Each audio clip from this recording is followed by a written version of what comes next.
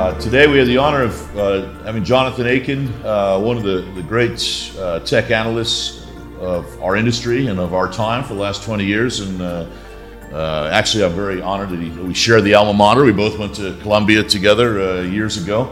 But Jonathan has been one of the key analysts on technology and data centers and specifically over the last couple of years. He's been the guy to read whenever you want to find out something about new trends in digital infrastructure. He's 20 years with RBC, and we're very, very fortunate to have Jonathan here today to talk about what he sees happening in the markets, and also, what his view is on as we start to look out into the future. What'll be some of the signs that we'll start to see that the industry is shifting. And so really, really excited to have Jonathan here today, and welcome to the PTC Digging into the Future series. Welcome, Jonathan. Thanks very much. Now, do you see, the big question that always comes up, especially at PTC and a lot of these conferences around, obviously the big five also now are building their own cables, and they're building their own data centers. So they build their own, essentially, hyperscale centers. Do they, in the future, just become their own infrastructure providers? Yeah, I think you're going to see kind of a bifurcated architecture. And that has been the case for probably the last 5+ years. There was a time when Facebook was the biggest leaser around, and then they pivoted towards building their own data centers, and it wasn't clear that they necessarily needed to be in third-party sites. But since that time, whether it's Microsoft, Google, IBM, Oracle, Amazon, there's parts of their architecture that are going to be more storage operating centers, a term that I think you've used in the past as well, it's going to be very uniform. It's storage arrays. They're going to build their own in places that have low total cost of ownership, cheap power, where latency isn't critical. But the production sites that need to be close to the GDP, you're going to want to be in a third-party environment, a campus where other cloud providers are. Customers are going to expect that. Multi-cloud, I think, is a real thing, and so not every company is going to be reliant on one CSP partner. So there's going to be a vested interest on the part of many of these big customers to lease in a third-party environment, and I would say that some of the biggest leasers are also the biggest builders. The one does not come at the expense of the other. Okay. And what do you think about, we've heard this new trend out there, and obviously we used to talk about forward operating centers and storage operating centers, but now there's a real official name. It's called edge data centers, and they seem to be the up-and-coming thing.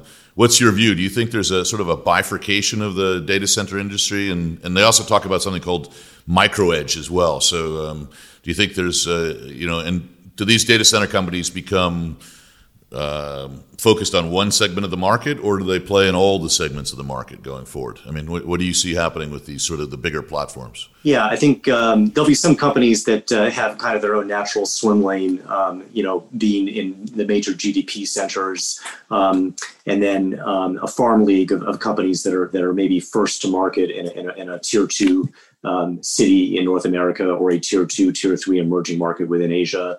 And then, of course, there could be M&A that happens on the back of that.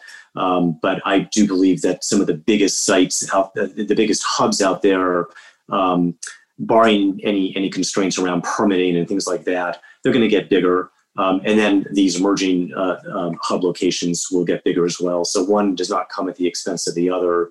When it comes to micro edge, I'm not sure that there's a well-developed business model there, at least as it pertains to kind of a neutral host model. I think there are cases where, at the factory floor or at the enterprise premise, you're going to need an AWS or Azure compatible box. That's going to be kind of a hardware sell, that the enterprise, essentially purchases. And then bandwidth connecting back to the public cloud. But the role in that value chain of a third-party data center operator, I'm not sure that's really established at this point. One quick question for you also, just thinking about emerging markets today. If you think about data centers, really, I have a chart that I often use, which shows the population of data centers. And when you look at it, they're Western Europe, the United States, and then what I would call the developed Asia, so sort of Japan, Hong Kong, Singapore have got very, very high concentrations of data centers. But then when you go to a lot of the emerging markets, there might only be 3 or 4 data centers in the entire country. And to be honest, most of the big players have avoided those markets for the most part. You look at they'll put a toe into China maybe, and you're starting to see a few guys moving into India. But for the most part, the big players have not touched those markets. Unless I'm missing something. I mean, how do you see them, and do you see them playing a role in the emerging markets, or is it you think they'll just continue to focus on their sort of core developed markets?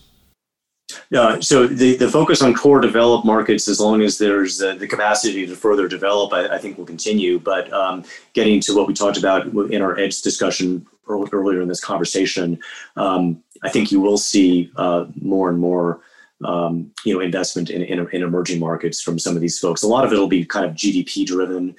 Some of it's regulation driven, but on balance, the greater the GDP, the more likely it is that a given country is going to start to see, one of these big five start to kind of pay attention, either through partnering with a local telco, building their own environment, or perhaps partnering with a third-party data center developer to add capacity.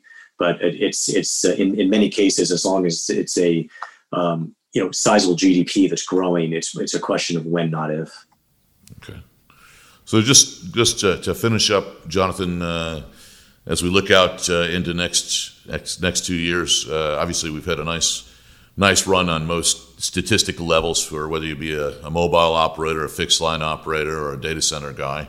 What do you see? How do you see the next 3 years? Do you think we're on a nice run, or do you think that there'll be a slowdown or a reset after sort of COVID goes away and people get back to sort of a normal way of life? Or maybe they never go back to that way of life. What's your thoughts on how the next 3 years look? I mean, a lot of it depends on access to capital, right?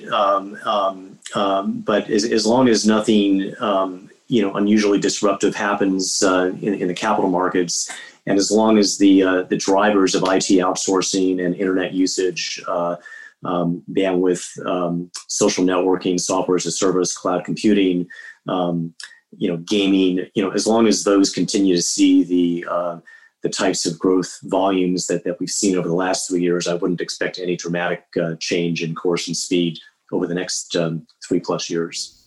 Okay.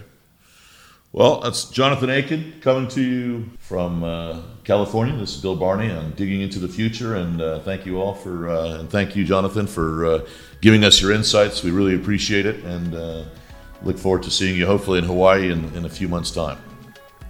Great. Thanks a lot.